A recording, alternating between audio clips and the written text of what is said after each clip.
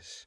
The hanging copper basin and ribbed wicker basket tucked beside the window seemed to conduct a private discussion, suspended in a time capsule of quiet reverie. It is the emptiness and solitude of the space that acts as a magnet of attention. The interior can be viewed as the section of a plastic cube within which the girl is framed as an enigmatic object. Undramatized and immobile, a monument of tranquil reliability, decked out in the close-fitted butter-yellow jerkin and cream cap, and the heavy indigo drape of her apron. How then does this reading of the milkmaid accord with other interpretations? Gowing surveys the work with a painter's eye. He seems less concerned with social or literal aspects of the subject than the physical treatment of the painting. Granules of light are scattered irrespective of the textures on which they lie. There is no plainer sign of Vermeer's direction, his movement of withdrawal from the substantial world. In The Maidservant, light collects in pearly globules. The surface of the bread is lost under a separate mist of incandescence. On the skirt, where it is gathered at the waist, the points of paint lie like jewels, lending the cloth an independent and immaterial luster. Gowing raises the spectre of dematerialization, of dispersal of the object under the clinical screening of the painter's gaze. The emphasis in these texts on a field of illumination, a crystalline diffusion between the tactile object and the eye of the receptor, links Vermeer with the works of the Impressionists, of Monet and Degas.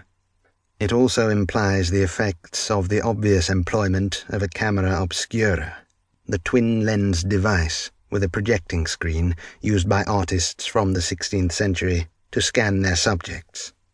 This manifestly useful technology allowed the most precise tracing of reality, and with that carried the artist into an analytical realm of the senses, whereby the sensual response to a seen object was substituted by a more neutral and specific analysis of space and light.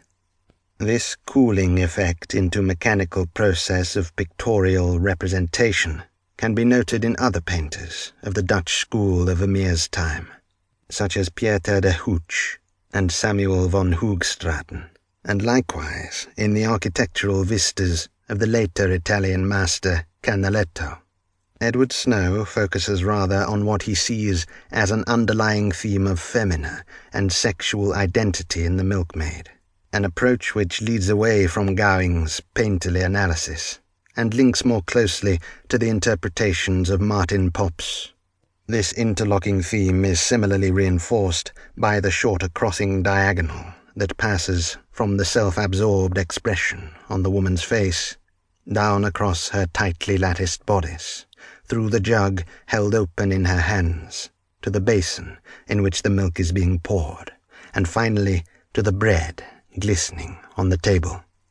The condensed, channeled momentum of this diagonal suggests ontological continuity, even generative flow, as if the bread, the milk, and the open vessels were metaphorical extensions of the woman herself and the relationship established between her and the viewer.